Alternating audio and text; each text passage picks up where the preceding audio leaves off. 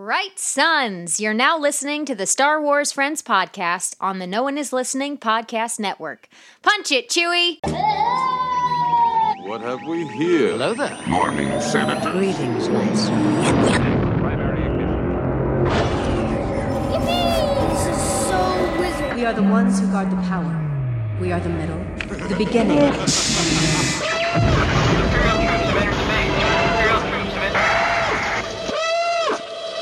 I got a bad feeling about this. So who talks first? You talk first? I talk first. You're a feisty little one, but you'll soon learn some respect. So, this is where the fun begins.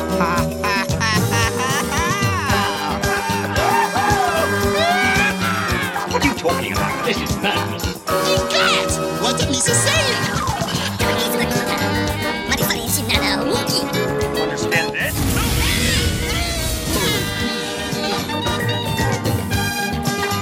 Join the conversation with the Star Wars Friends on social media at SW Friends Show. That's at SW Friends Show on Twitter, Instagram, and Facebook. Email the Star Wars Friends at show@starwarsfriends.com if you have a comment or question you want us to read live on the show. Now, here are your hosts, the Star Wars Friends! Hey, what's happening, boys and girls of the internet world? My name is Christopher Meriden, and you're listening to the Star Wars Friends podcast on the No One Is Listening podcast network. And joining me on this very special interview episode are my Star Wars friends. This is Josh, and I feel like I haven't been on the show in 10 years.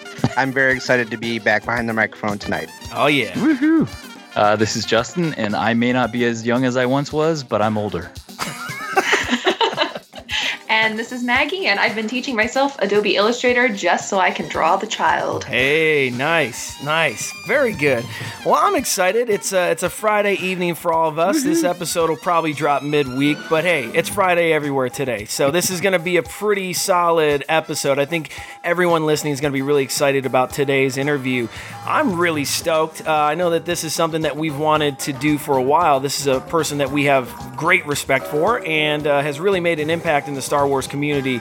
We are really, really proud to introduce our newest Star Wars friend. He's a Star Wars legend, Emmy-nominated, multiple BMI award-winning composer, Mr. Kevin Kiner. How are you doing today, Kevin? Hey, I'm great. Happy to be here. Awesome. So this is this is a pretty awesome experience for us to finally speak with you for sure. We are all fans of your work.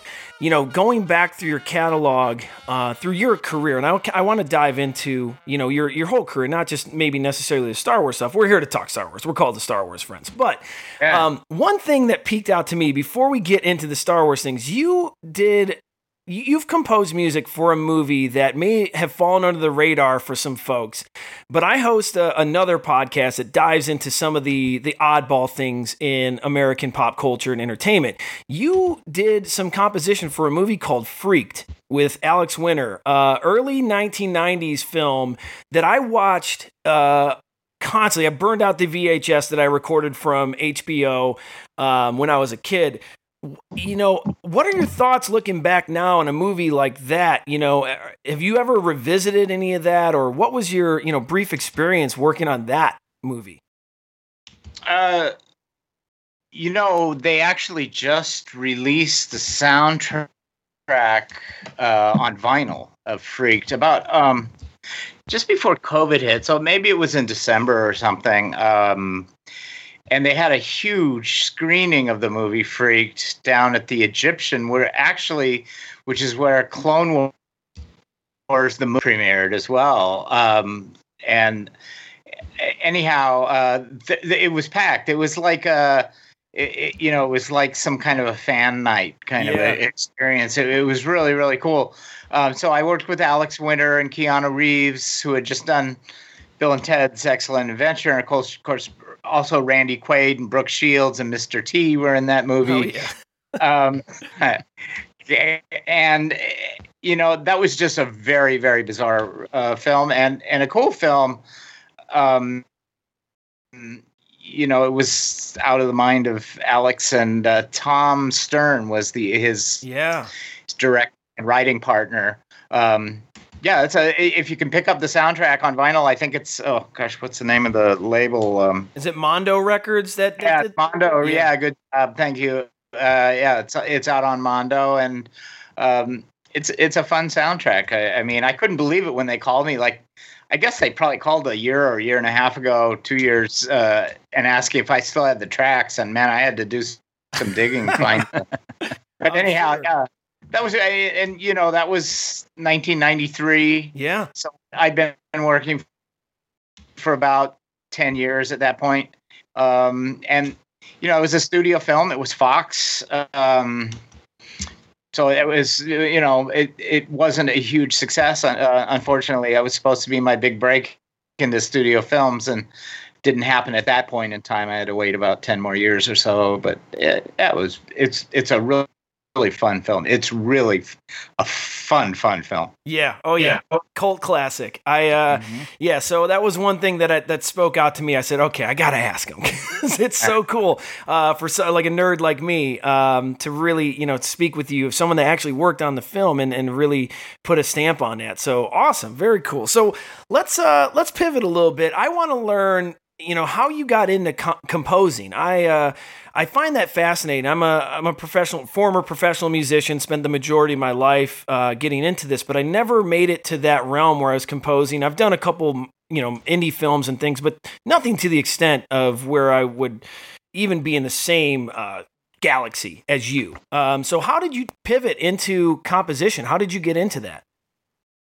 Well, I mean, my history is just as a guitar player playing in like rock and roll bands and stuff. And I then as I grew up, I mean, I was practicing so much. My parents never asked me to practice. It was always like, Kevin, get out of your bedroom. You're still in your pajamas. Right. It's dark. You've been playing your guitar all day, you know? And so I was that kind of person, and I was just really, really into playing my guitar and played in a lot of rock bands as well as jazz bands. But I was told I couldn't be a musician, and pretty much my mom was right. I mean, it's a tough life. It's tough to get gigs. The competition's insane. There's really, really crazy talented people everywhere. And you know, it's the great saying about luck being where, what is it? Opportunity meets preparation or something like that. I think holds true with me in my career. I just, I was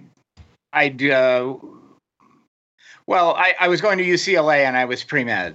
Because I was told I couldn't be a musician, so I was going to be a doctor. My mom was the, you know, doctor, lawyer, that's it. Those are your choices. Yeah.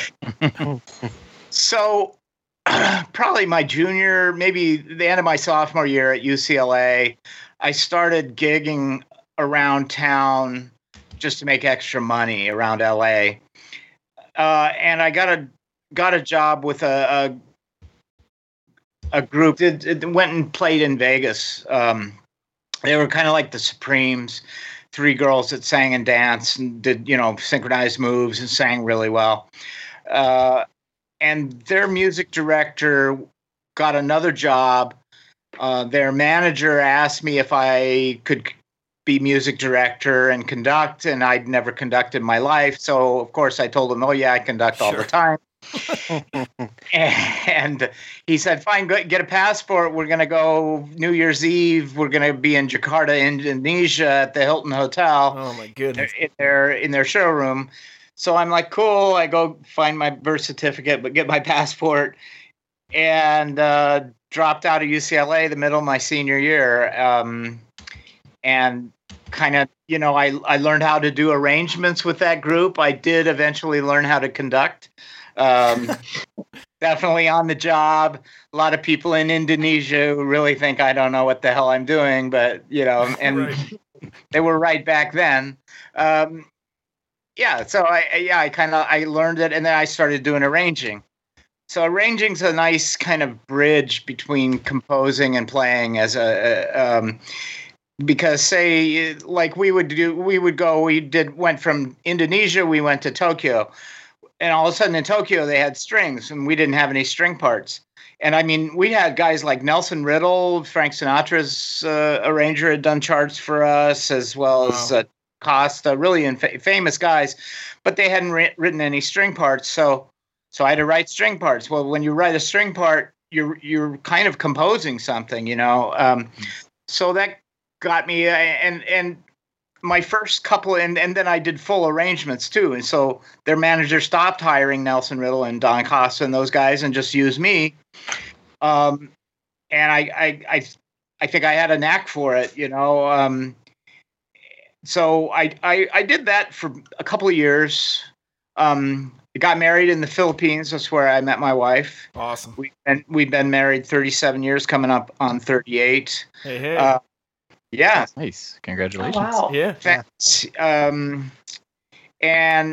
so I decided to leave the road. And there's two groups of musicians. There's the in-town cats who do sessions and movies and TV shows and stuff. And then there's the guys who travel, and they'll work with Elton John, or they'll work with, you know, Madonna, or whoever it is on the road. And I was one of the road guys, and the twain shall never meet, kind of. You know, you just don't get in-town calls if you're a road guy. So I struggled a bit after we got married. I didn't have any in-town connections. But then a friend of mine was working on a TV show that didn't have the budget for music. And so we just kind of went in, my friend and myself, and to a studio and wrote a theme and wrote some cues unsolicited, and dropped a cassette tape onto the guy producer's desk and said, here's your, and he's like, well, we only have, you know, they had a budget for a music library, which was, you know, a couple $1,000 or something like that. And we said, great, we'll do it for that. I played a lot of the instruments on that show, and then we hired some guys as well. So we didn't make any money on that show, but then that producer went and got his own show, and he took me with him. My partner decided not to pursue music. He was too afraid. He's now extremely successful as a music clearance guy.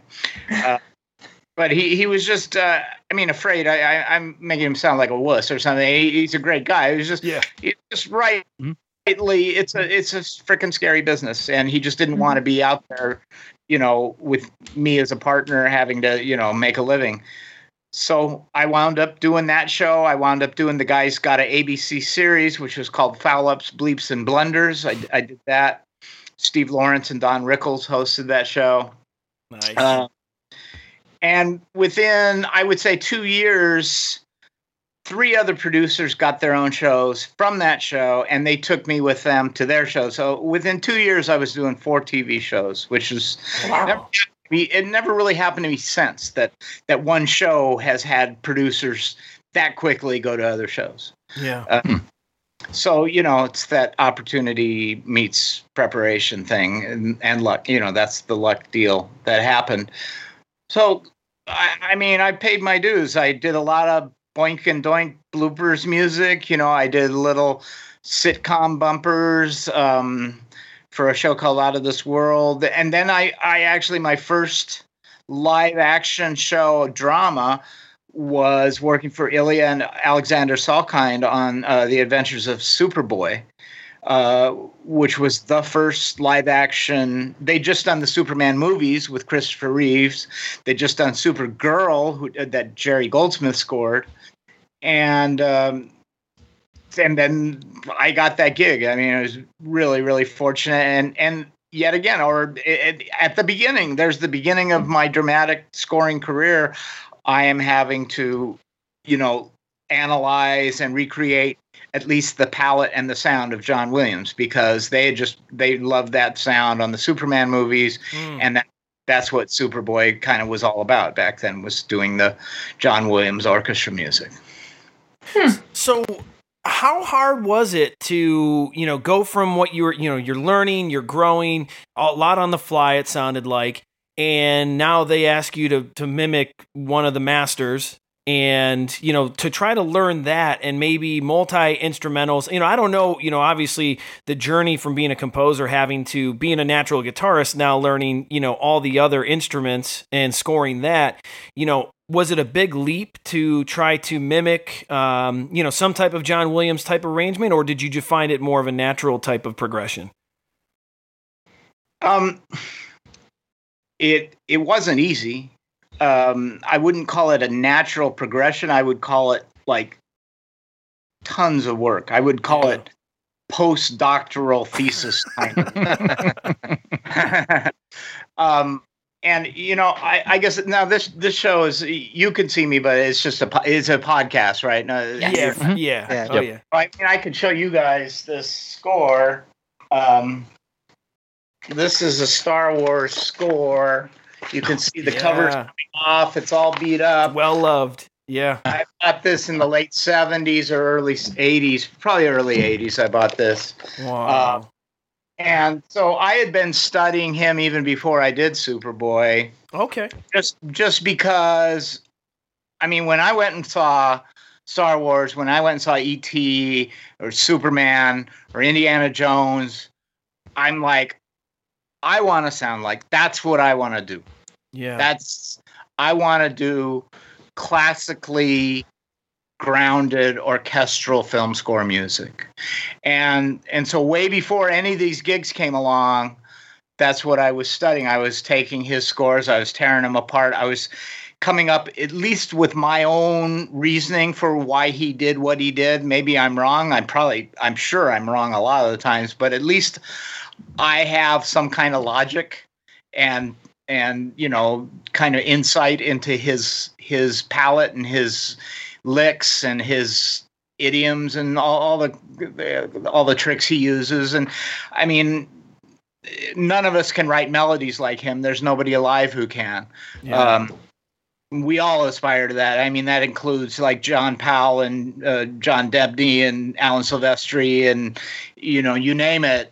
Michael Giacchino, we all aspire to write melodies that great, and none of us can. I mean, he is the master, and he's so far above us, it's insane. Yeah. But we can get a lot of insight into his techniques by studying his scores. Yeah, and that's interesting. One of the questions I had in my mind, and I didn't know if we were going to get to there, is, have you studied any of the classical masters, Mahler or Brahms or anything like that? Have you any interest in any of those type of composers? So this is what I'm doing right now. I'm working on Firebird, Igor Stravinsky. Yeah. I'm kind of, Stravinsky is a famous quote, good writers, good composers borrow, great composers steal. So I'm taking his advice and I'm stealing from him. Very good. And yeah, so that answers, so now here 6 years on into my film composing, television composing career, I'm still studying Igor Stravinsky right now. Fantastic. Yeah, I mean, I'm a huge classical lover, and it's always interesting, how people get into this, especially now since classical music isn't, kids don't get raised on it, and it's not really a big component unless you are a musical student or pursue this as a career. So I'm always fascinated by that. So let's. I wasn't raised on it. I was raised. I mean, my influences are Led Zeppelin and Black Sabbath. Yeah. Oh yes. Yeah. So, obviously my voice is going to be a little different. For sure. For sure. Mm-hmm. So let's talk a little bit about your entry from film. You're doing film and some television dramas.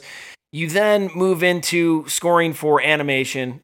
Clearly, we know you best on the Star Wars Friends from Clone Wars and Rebels.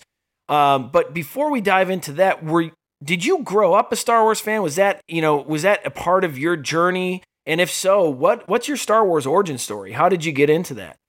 Okay, so came out in 77, right? Yeah. 78, New Hope, 77, I think. I was going to UCLA, and I hear about this movie is coming out. So I go down to the Bruin in Westwood and stand in line and saw this like just mind-blowing. I mean, I think I don't know if it's like that. But you guys are a different generation. For us, when we saw it in the theater, and it's the reason Mel Brooks did it in Spaceballs, is the thing that you really first see that we'd never seen before in a film was the scope and how large that spaceship is. That first Star Destroyer. Mm-hmm. As it's not the music, it's the rumble, and I mean, I'll remember that. That's like you talk about my Star Wars origin. I mean, it was just like goosebumps. Yeah. Like I'm getting goosebumps right now. It was just, we could not flip and believe that we hadn't seen sophisticated special effects, and we had and sound design. All this was new. Yeah. And when that Star Destroyer comes, we're just like, holy. It just and the music hits and it was just, the theme is just so amazing. So to me, it was a sensory just feast. Yeah, seeing that movie, and it changed my life, my film going and film composing life. Yeah, and you're right. To our generation, we never got to experience that, and that. Yeah, I can't even imagine what that's like. I can only say, I saw the special edition in 1998 or whatever. It's like totally different now. So, and then after that, obviously, you're still honing your career and developing, your style. Did you ever follow along with the Star Wars franchise even through, the dark times, as it's been called before, after Return of the Jedi? Did you pivot to a different franchise, or were there any things that you were, invested in outside of music along that time? I went to every midnight screening. So yeah. And I don't really consider them dark times. I mean, the prequels, I love the prequels. I'm not even, I probably shouldn't say this because I have a pretty positive comments and web presence, but I even sort of don't mind Jar Jar Binks. Oh, we're fans over here. We're fans. Yeah, we like Jar Jar Binks. Yeah, you're good. So, I mean, I had fun with those films. I don't consider them the same as the first three, but, nothing will ever touch Empire. Yeah. I just wanted to say, for clarity, when Chris says dark times, he's not disparaging the prequels. He's talking about that gap between 83 and 1999 where there was no real content. No content. Yeah. Oh, I'm sorry. So I misunderstood the question. No, I didn't want you to think that we didn't like the prequels. That's all. We love the prequels. Okay, cool. In those, so I mean, you still had, like I was talking, you still had your E.T.s and your Indiana Joneses and even Back to the Future. I mean, I consider I'm sort of friends with Alan Silvestri. I mean, we talk sometimes, and gosh, Alan Silvestri gave me the best career advice I ever had. I'd come back to town and I was working selling toner for photocopy machines for about 6 months. And somebody got me on the stage, the scoring stage of Chips, and I gotten to know Alan a little bit, and he had me read through the score because he was going in to conduct for some of the more romantic scenes or whatever. Anyhow, so after Chips was canceled, Alan didn't work for a while, and he had some real struggles before Romancing the Stone. And during this time, I called him up, and I was, I was trying to figure out how to get launched as a television or film composer, and we had lunch at a Denny's up here near where he was living, and I remember this like. What he said, I'm like, so I'm just, trying to get started. You got any advice? He goes, well, are you lucky? And I'm like, man, what does this freaking have to do with music? Yeah. And I'm like, do you mean like when I go to Vegas or, and he just repeats it, I mean, he was so Yoda'd out right then. I mean, he was just like the wise dude. And he goes, no, are you lucky? And he wouldn't really tell me the answer. I just, that's how you make it as a film composer. I mean, that's one of the deals. And, if I have to give what that answer was, it's you make your own luck. I mean, it may be encapsulating what, but it was better that he didn't answer it, and I'm just go away kind of shaking my head trying to figure out what the hell. But so I mean, I loved all the Back to the Future stuff. I loved Alan's work. I loved everything John Williams did. I got really into Ennio Morricone. The Mission came out around that time. Just one of the greatest soundtracks ever. I got really into John Barry. I just love, these are all melody guys. If you know, and the only guy who's maybe not as much of a melody guy, although he could be, who I was really into was Jerry Goldsmith. But those were the kind of things that I was interested in, and that I was considering, my benchmarks. Awesome. So I mean, that's the golden age of film composition, in my opinion. Some of the best soundtracks ever come out of that generation. That's right. So let's, you mentioned Empire. Is that your favorite Star Wars film? If we talk film proper, or what's your favorite Star Wars film? Yeah, Empire's my favorite Star Wars film. If I would have to take my favorite, a Star Wars moment, I would have to say that's Ahsoka leaves in Clone Wars. Yeah, okay. Good choice. Okay. And I got to do that, so bitchin'. That's cool. Yeah. That is awesome. Just watch that. Yeah. Shooter or something. Hey, Star Wars friends, it's Josh, your favorite Star Wars friend and the resident John Williams 1%er. Do you want to be a John Williams 1%er like me? Well, here's a piece of John Williams trivia to help you push up your glasses at the other 99%. Did you know that John Williams has 52 Academy Award nominations in his career to date? The only other person with more nominations is some guy named Walter Disney? Never heard of the guy. Make sure to stay on target and listen to the Star Wars Friends podcast every week for more John Williams content.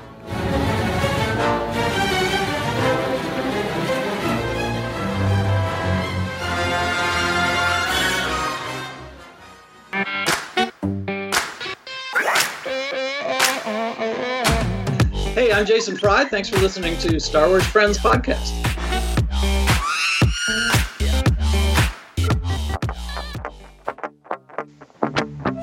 Hello there. I'm Obi-Wan Kenobi. Hey Obi-Wan. You good there? You good there, bud? What do you mean, my friend? I'm just introducing myself in the Star Wars Friends podcast. Well, yeah, but you do know that you're me and I'm you. How do you mean, my friend? Well, I'm voice acting you, the voice, kind of live up in my head. Right, but I'm Master Obi-Wan. Can you just let him do his bit? Like, I don't think you see what he's trying to do here. Like, what he's telling you is that you live in a space in this kid's brain, this little 18-year-old's brain, and you're not actually real. I fail to see how that's the reality, Anakin. Frankly, I'm confused. Well, yeah, Obi-Wan, I get that you're confused. Can we just cut to the... No, my friend, I need to figure this out. By the end of this podcast, I will have figured out who I am, what I want, what I'm going to do. Right, no, I get it. I do. I just think you're kind of dragging this little section on, like, a long time. Probably longer than the Star Wars Friends podcast wants it to go. Well... Dude, look, I Obi-Wan, you're confused. I get it. These are confusing times. Unprecedented, maybe. I'm sure you've heard that word before, and you'll probably hear it a billion more times. Master Obi-Wan, I think what he's trying to say is that you should just be happy to be here on the Star Wars Friends podcast. It's a good day to be a Star Wars friend. Can we just, move on, please? Well, all right, Anakin. I suppose that would be a good idea. Hey, I'm Kevin Cabral, and you're watching the Star Wars Friends show. Happy to be a Star Wars friend. We hope you're enjoying this episode of the Star Wars Friends podcast. Subscribe to the Star Wars Friends for weekly episodes featuring the latest news, in-depth analysis, fan questions, and conversation on all things Star Wars. If you're enjoying the Star Wars Friends, please leave us a review on whatever podcast app you're listening on. And make it a great one. Now, back to the Star Wars Friends. Let's dive into some of this stuff. Star Wars characters, you've been able to compose across a lot of really heavy Star Wars content that helped us as fans fill in a lot of story, but really has become some of Star Wars fans' most beloved content. Speaking of Clone Wars and Rebels. So, do you have a favorite character? Is it from any of the Star Wars, Clone Wars, Rebels? Is it movies? You just mentioned obviously Ahsoka. That's one of our favorite characters. Literally is the logo of our show. But do you have a favorite character?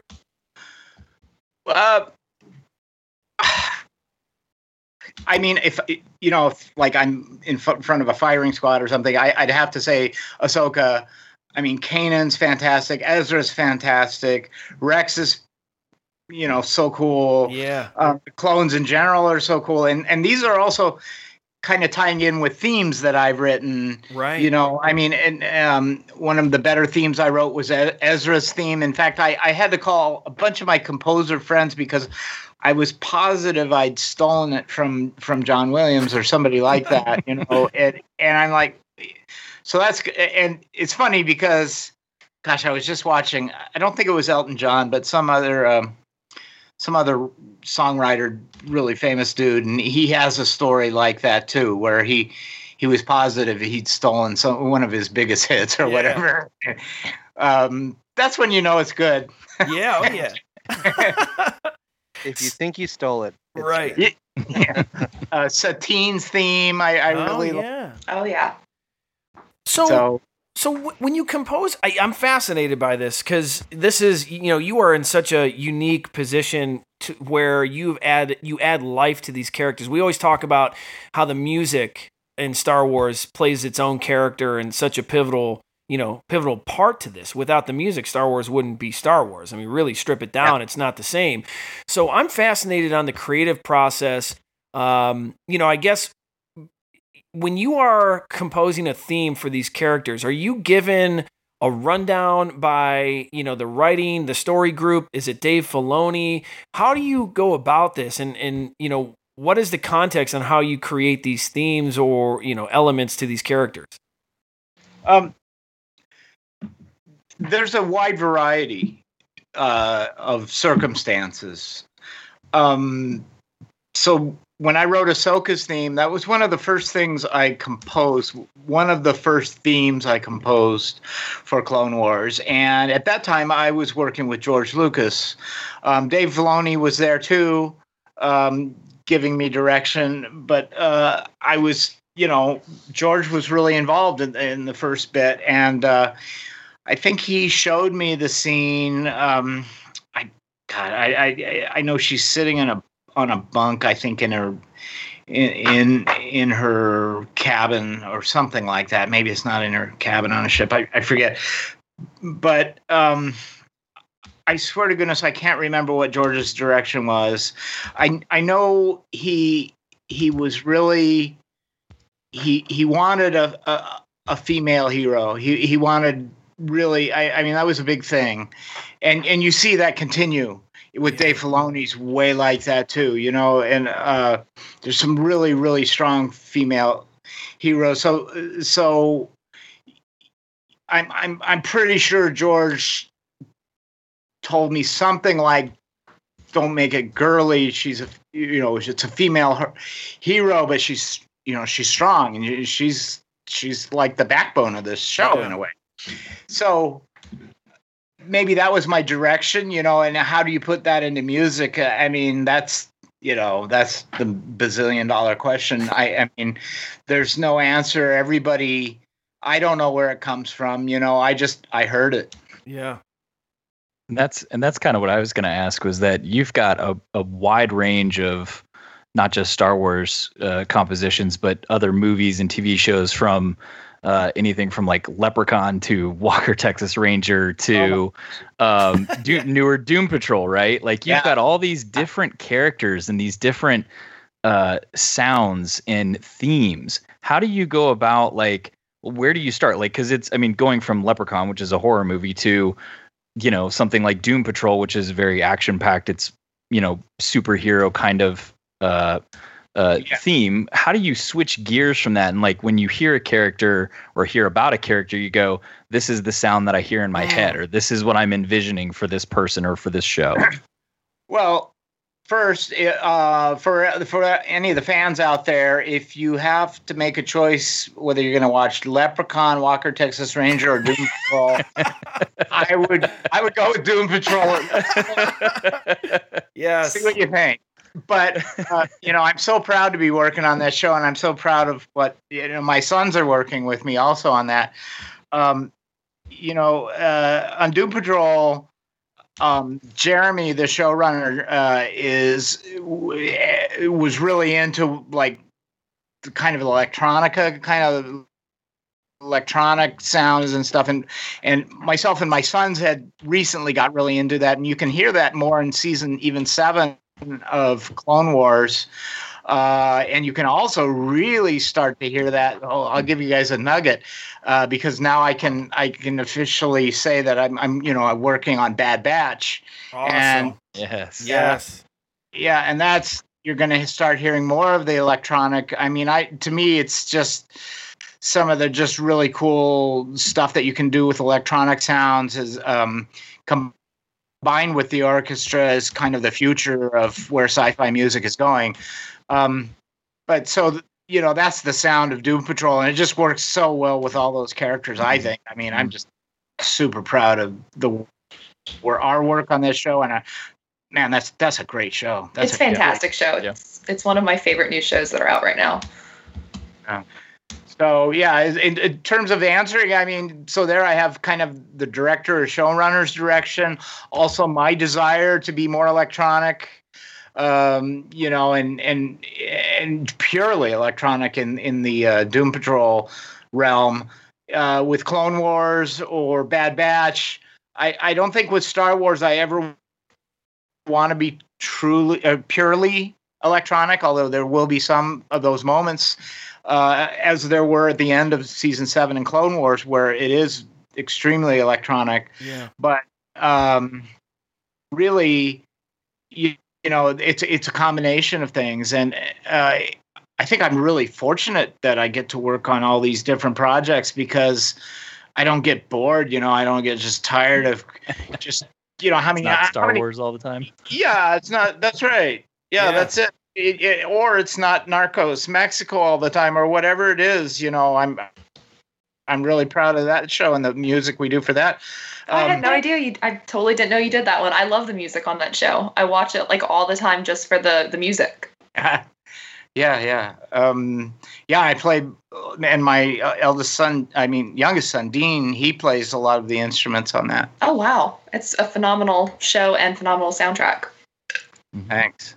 So of all the pieces that you've done, like, because again, you've got an expansive portfolio. What's the most interesting one that you have done, or what was like your favorite or least favorite? Leprechaun, maybe. I don't know. No, Leprechaun is definitely not my least favorite for sure. I mean, first of all, I won't mention my least favorite. Usually that has to do with like maybe like douchebags involved and, you know, right. stuff. Gotcha. Like that. Yep. You know, it's not just the project itself. You know, I've mentioned a lot of my favorites already. You know, it's like Clone Wars, Rebels, Bad Batch, Doom Patrol, Narcos Mexico, even CSI Miami. Jane the Virgin was super fun. Titans is really fun for DC as well. So kind of what I'm doing right now is, in a way, I mean, I'm having a great time with Bad Batch, and we finished, well, season 2 of Doom Patrol is out. Hopefully we'll be starting up Titans. I know. Well, another one I really, really, really enjoy, which is very different, is City on a Hill. I do that. Okay. That's the Kevin Bacon show on Showtime. It's about Boston and the FBI corruption and stuff in Boston, or police corruption in Boston. very timely, really, even though it's a historically related. And that I play some very, very intimate instruments, and that was an audition as well. Clone Wars was an audition, a blind audition. Nobody knew who. When they chose, they didn't know who they were listening to. City on a Hill was a blind audition. It's really gratifying when you nail one of those. That's pretty cool. Wow. So, I wanted to pull it back to, you were talking about the electronic music. I don't know if I have you kind of answered the question I was going to ask, but I would be remiss if I didn't mention to you that, and I think we're all in agreement here, that the atmosphere that you set during the Siege of Mandalore, especially in Shattered, when we're like all waiting for the hammer to drop of Order 66, like that atmospheric, like haunting music that you made for that episode and for that whole arc, it's one of the most like emotional pieces in Star Wars, like up on par with like Anakin's betrayal, and it's incredible. And I was going to ask you, like, how did you pivot to, because we were, for lack of a better term, we were kind of describing it as like Blade Runner-esque music, but like that and the end of, like, the very end scene with the graves and stuff, we love that atmospheric stuff, the electronic. And I was going to ask you how you got there, but I just wanted you to know how much we loved that. Well, yeah. So a lot of that is Dave Filoni's direction. He really decided, let's not go orchestral, let's go, electronic, atmospheric. A lot of the credit for some of those areas goes to my sons, Sean and Dean, who are co-composers on Clone Wars and now on Bad Batch. They're really good composers in their own right. They're really helping me stay current with those kind of sounds and with electronic music in general. It's you can really get kind of stuck in a rut if especially, I tend to work a lot, and if I'm just stuck in my cave doing my own thing, I could get really stale. And I think my sons really helped me not be stale. Yeah. And as does Dave Filoni. Dave Filoni is just a joy to work with. He's just awesome. Yeah, and you've worked with him for, what now? Well over, what is it, a decade? I mean, it's got to be longer than that.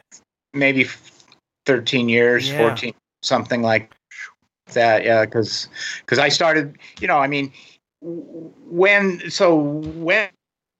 we were invited to do the audition for Clone Wars, I think there were about 5 of us. We never met each other. I know some of the guys, but we were flown up there, and we didn't meet with George Lucas. We met with Dave Filoni and with his lead editor, who, funny enough, I'd worked with on CSI Miami. He'd worked on that show, and then he'd come up and worked on Clone Wars. So Dave Filoni, and I have had a very long and just fantastic relationship. Producers, we have come and gone and, moved on and stuff like that. And they all comment on Dave and my kind of shorthand and finishing each other's sentences. And, because we have this process where we'll watch the show. A lot of times it's over the phone or over Skype or whatever. Because he's up at Lucasfilm and I'm down here in Los Angeles area. And I'll hear the process is, a lot of the times there is temporary music, and we call it a temp track. And I like them not to use my music, although they will use my music sometimes. But usually it's just the editor will find some kind of favorite soundtrack. It's not always Star Wars at all that they use as temp track, and it kind of gives a pacing idea or just. And so I'll hear just like one little note or one little phrase, I'll stop and I go, I really like that trombone lick there. And Dave will say, I was just going to say that, he's like, yeah. And so we have a great connection, and it's very fortunate for me. So when you do these, these Skype walkthroughs, you get to see some of the early footage. What is the time frame from the time that you are, tasked with, hey, I need you to put something to this piece here, till the time it has to be in the final edit room? Are you given a long window, or is it a tight deadline type turn? What are you looking at in this type of this environment? It's usually a couple of weeks. Wow. Okay. It's about 18 to 20 some minutes of music. If we're doing a full orchestra session, because we'll record in Prague or Budapest, Hungary, or some places like that, they try to give me a little more time, because we have to orchestrate it and record it. That adds a few days, quite a few. That adds probably a week, really, truth be told, with that. But for composing, I can do it probably in 1 week, and 2 weeks is pretty comfortable, really. Wow. That's fascinating to me. That's crazy. Hi, this is Delilah S. Dawson, your Star Wars friend, and you are listening to the Star Wars Friends podcast.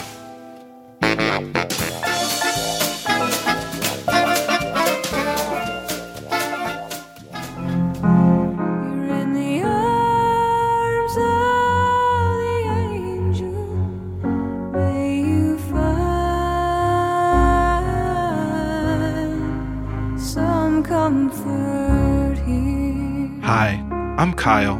Will you be an angel for a helpless Baby Yoda? Every day, Baby Yoda is chased by bounty hunters and abused by scout troopers, and he's crying out for help.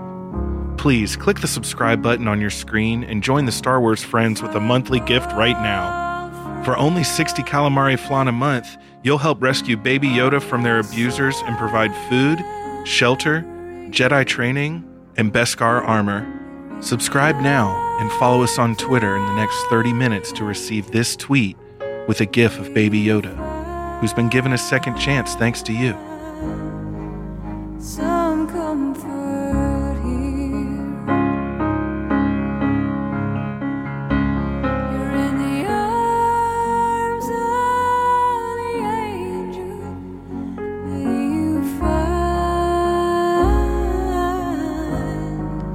some comfort here. Baby Yoda needs our help. So please, subscribe, rate, and review right away. This is Darth Vader, Dark Lord of the Sith, and you are listening to the Star Wars Friends Show. Do not underestimate the power of this podcast. Well, my name is Stephen Ray Morris, and I've been a Star Wars fan my whole life, and I'm happy to call myself a Star Wars friend. I know my thing is Jurassic Park, but I love Star Wars, and I dressed up for Rey for Halloween a couple years ago. So, yeah, enjoy Star Wars Friends.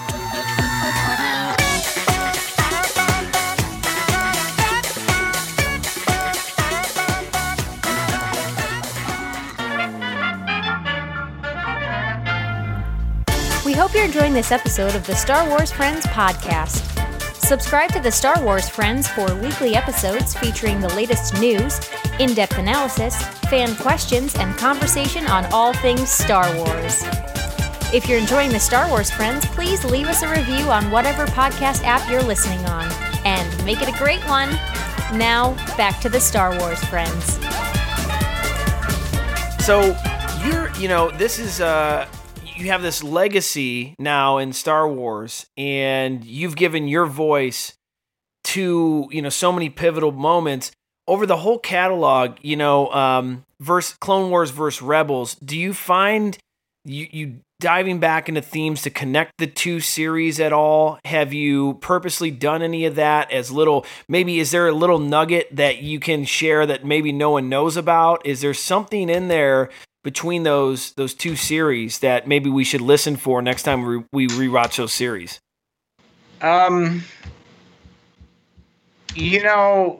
not so much connect. Hey, this is Dominic Pace, who played Gecko the Bounty Hunter from The Mandalorian. Happy to be your Star Wars friend. You're listening to the Star Wars Friend Show. When Rebels came in. So if you look at the very first episodes of Rebels, you know, Dave Filoni really wanted to go back to A New Hope. And, you know, George Lucas, at the time we started Clone Wars, he really wanted the music to move forward. He didn't want me to use John Williams' themes very often.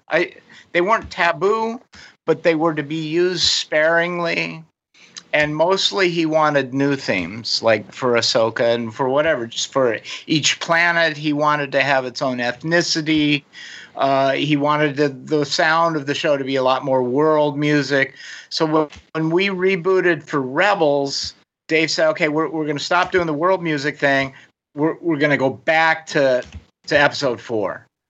And so you can hear where I just took John Williams' trombone to talking about trombone licks. There's a fight that's very much modeled after the fight in A New Hope, where Zeb and everybody are in their ship, and they're in these turrets spinning around, and they're fighting off the Imperial. What is it? X-wings or no? Not X-wings. The TIE fighters. Yeah, sorry. And you know, I use that trombone. Dun, dun, dun, dun, dun, oh yeah. Which is, you know, right out of New Hope. And then I kind of go into my own thing, but it's really, really purposeful that we brought a more obscure John Williams kind of lick and cue into that. And I mean, John Williams is credited in that show with that music because it's his. So we had the freedom to use his music in those kind of situations. So that was something new in Rebels, you know. Yeah. So another question I have for you, specifically related to what's going on right now. COVID era has obviously shut down a lot of production across the entertainment industry. You've mentioned Bad Batch a few times already today.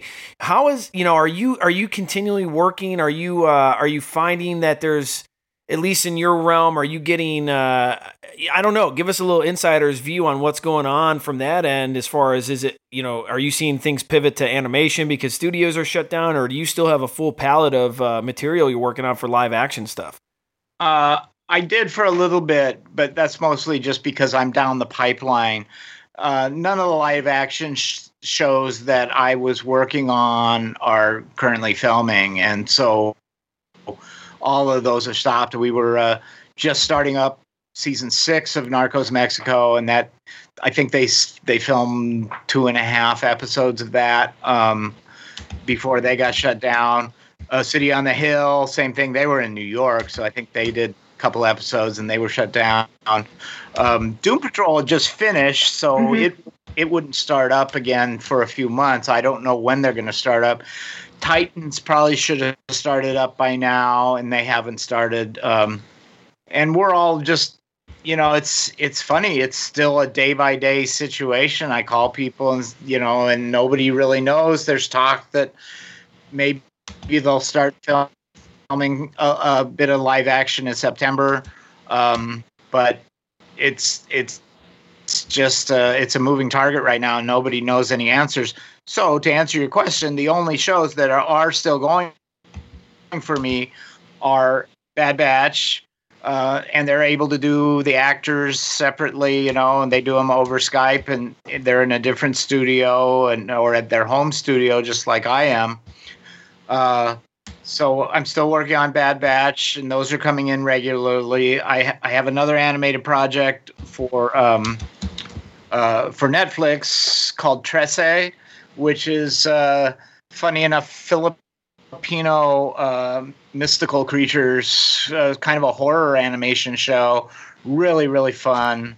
That's a company called Lex and Otis that's doing that for, and it's with with just some great producers and stuff who I've worked with before. So that's still happening. Animation is, so I had 2 animated projects. They're still going on. But my live action is all shut down. So it's pretty light right now. Wow. So staying with the production stuff, I mean, we can see that you've got this huge production studio behind you with a lot of buttons and switches that I have no idea how to use. Yeah. Do you, when you're composing something or putting something together, do you have different musicians record things and then send them to you and then you kind of piece it together? Or are you doing everything, all of those instrumental parts right there where you're at? And if so, how many instruments can you actually play to record something?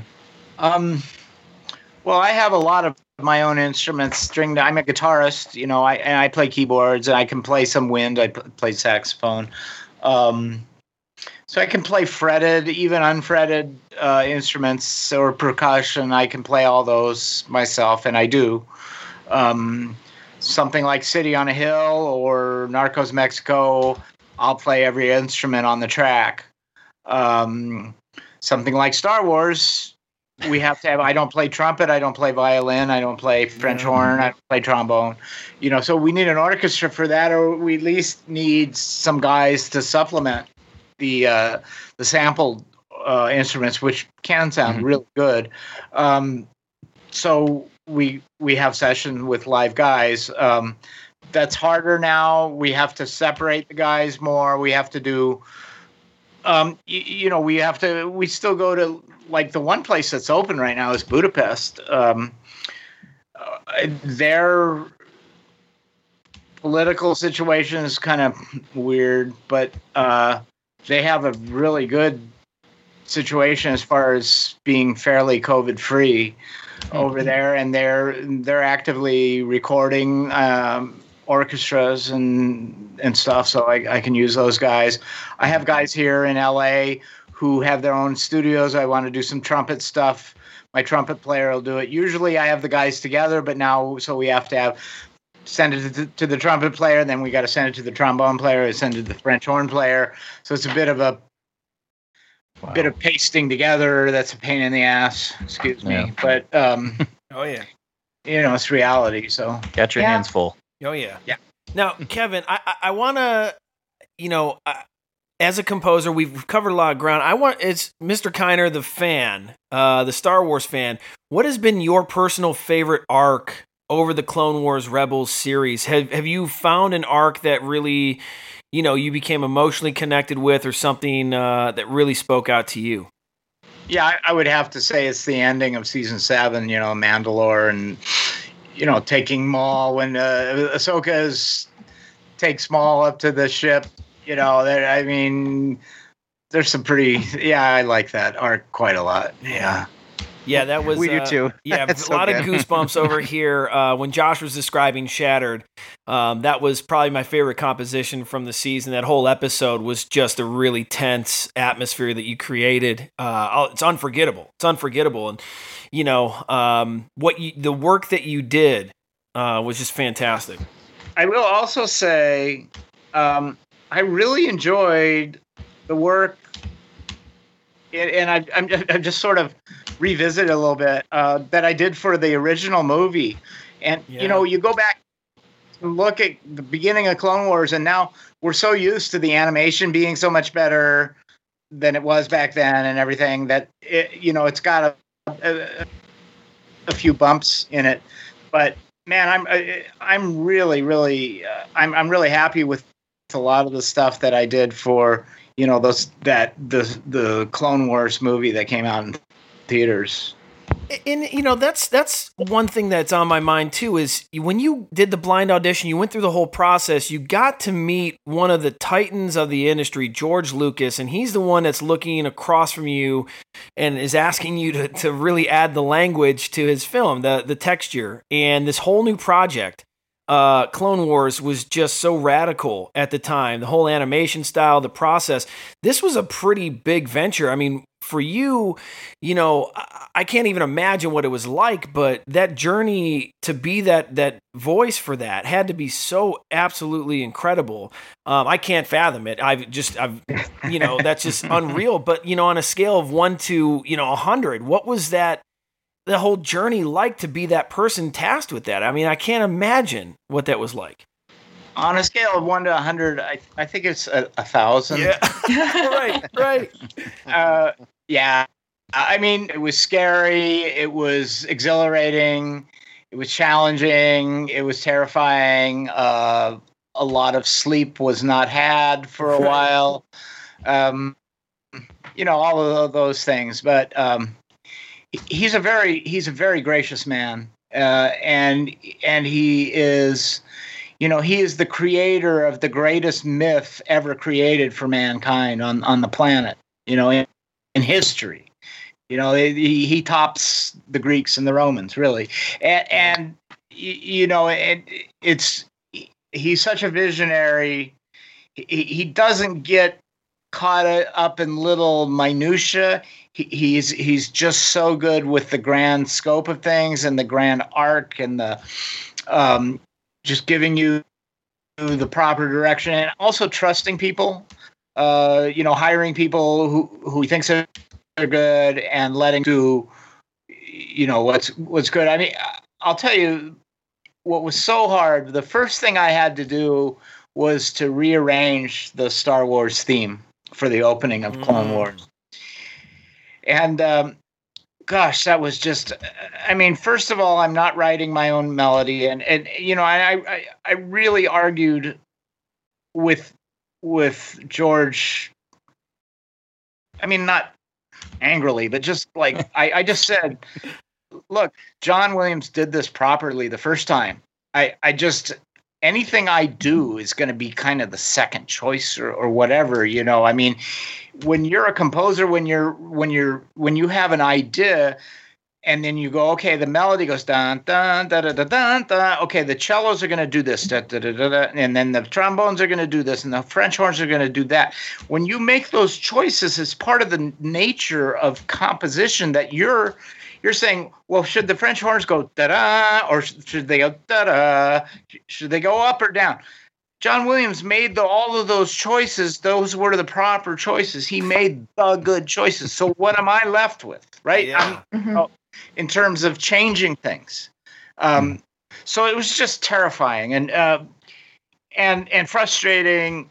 And finally, you know, I found a solution with, you know, just thank God that it, you know, I put it into a different time signature. You know, George Lucas really wanted world music, so we knew it had to have a lot of percussion, but there were problems with having percussion because if you just kept it in, like, John writes it in 2/2 on the score, which is a march. It's really very similar to 4/4, and that's just straight time. It's same as disco. And what you start putting percussion into the dun dun ya da da dun dun ya da and you got a disco song all of a sudden. Stuck on percussion, and that was so frustrating. So I had to get it into an irregular time so that it didn't have that kind of disco feel, and the percussion worked. And I remember when I finally came up with what is now the Clone Wars, you know, Star Wars theme, the Clone Wars arrangement of it, and I brought it up, and George Lucas had not gotten into the studio yet, and I was there alone with Matt Wood, who's the sound supervisor for Skywalker Sound. And he, you know, Matt Wood has worked on everything, and he's really knows what he's doing. And he gets my track and he drags the file into Pro Tools and he puts it up on the big speakers, and it starts playing. And he turns around to me and he goes, "Oh, this is good." And, like, he's surprised, you know. And I think I wasn't expecting it to be good because, you know, it's a freaking tall order. And man, I tell you, once he said that, because he really knows what and I was just like, okay, everything's going to be all right now. I know it's going to be okay. Well, yeah. I mean, in fairness, like I just got through watching all 7 seasons of Clone Wars now. And every time I watch it on Disney Plus, whenever that song comes on and the little skip intro button comes up, I don't think there's a person on this planet that hits skip intro. Never done it. So, Never done it. You never do it. You just sit there, you listen. It gets you in that mood. It puts you in the right mindset to watch Star Wars and Clone Wars. So, to your credit, I mean, I think it was great. It sounds awesome. Thank you. Yeah, it's the hardest thing I've ever done in my life. So thanks. Yeah, I mean, we play the theme when we do recaps here on the show. I mean, it gets us amped up too. You know, it gets us in the mood to talk Clone Wars. So, Mr. Kiner, we have just a few more minutes with you. I have a really hard pressing question. It would be our fans, listeners of this show, our Star Wars friends. This has become a hallmark of our show. It is a slightly controversial but fun question I have to ask you. There are different ideologies of how this particular vehicle is pronounced. It is a source of controversy on social media. However, we need to know, put you on the spot here. How do you, Mr. Kevin Kiner, pronounce the all-terrain armored transport? Is it AT-AT or is it AT-AT? AT-AT. Wow. Oh, yeah, baby. But I mean, I am so not. I can. Yeah, don't disqualify it. You've got it. You're good. Am I in the minority or is it? Yeah, I'm the only one on the show that thinks that it's AT-AT. But it's slowly, all the guests that we've interviewed, it's slowly building momentum. AT-AT is definitely creeping up to being right on par with AT-AT. So now, when you're given, have you ever been given direction by Filoni or anybody that says what do they say to you? Do they ever tell you? Has that ever come up? Like how to say AT-AT? Yeah, do they say AT-AT or they say AT-AT? I mean, even George Lucas forgets what things are called sometimes. Right. I mean, there's fans who know so much more than he does about things, or at least remember and are into the minutia of things. So, no, I don't remember. I don't remember. Sorry. Can you just lie and say Dave said AT-AT? Yeah. That would make my year. It's just, it's just a little bit of fun. So before we end this thing, we play a word association game with our guests. And if you'd be so kind to play this game, it's a lot of fun. Everyone wins on it. But it's your classic word association game where we're just going to throw out a Star Wars person, place, or thing. And first thing that comes to your mind, we'll move on to the next one. I tell you, I am a composer. Yeah. Oh yeah. We were nervous. We were like, I'm not a words guy. Yeah. Okay? Yeah. When I do songs, I hire a lyricist. Well, we've had authors on the show for sure, and we've had actors. It's totally appropriate to make a sound. It could be a melody. It could be a X-wing. Or whatever. First thing that comes to mind. It's we'll see what we can do. So, would you be willing to participate in the word association game? Good freaking luck to all of us. Sure. Very good. So, I have a little bit of this is a little bit of music we play behind it. It's a little bit of Wrigley Field styled cantina music here, a little game show music. So what we're going to do is I'll count down. We have about 1 minute and 20 that we time people out. Who is our leader on the board here? It's Maggie. Maggie, our host. She definitely has the lead on this. This will be fun. So have a little bit of fun with it. We're not once again. They're all winners on this one. So, okay. Here we go. In 5, 4, 3, 2, 1. Luke Skywalker.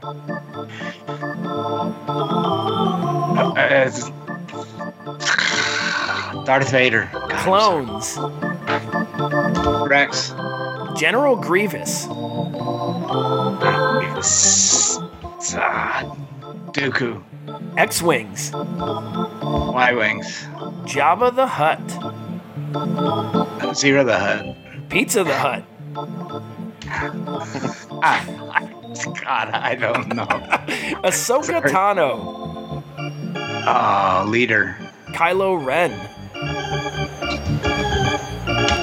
Not quite a bad guy.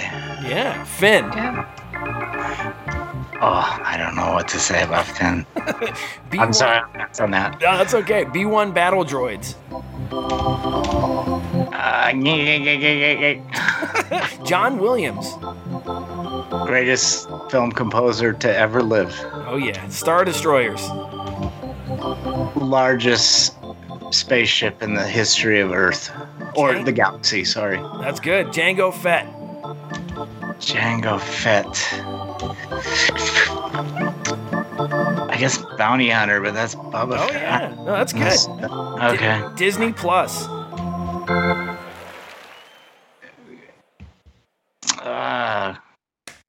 Great channel. Oh yeah, no, that's good. I know it's not easy. It's not easy. If someone put me on the spot, my brain would melt. So yeah, Chris has never done it. So I have never done it. That's true. I've never. Yeah. I've also never done any of our trivia games. Oddly enough, he makes sure he's the host so he doesn't get put in the hot seat, which is a very smart move. Yeah, Mr. Connor, I've put everyone in the hot seat, to be clear. So it'll be payback at some point in time. So if you wouldn't mind joining us for a few more minutes, we're gonna blow this thing and go home. You're all clear, kid. Now let's blow this thing and go home.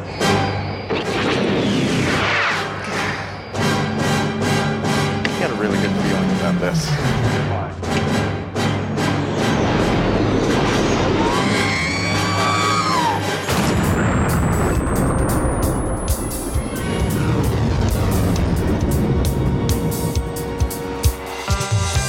All right, that concludes our interview with legendary Star Wars composer, Mr. Kevin Kiner. Kevin, thank you so much for joining us today, sharing the insight, your journey with us.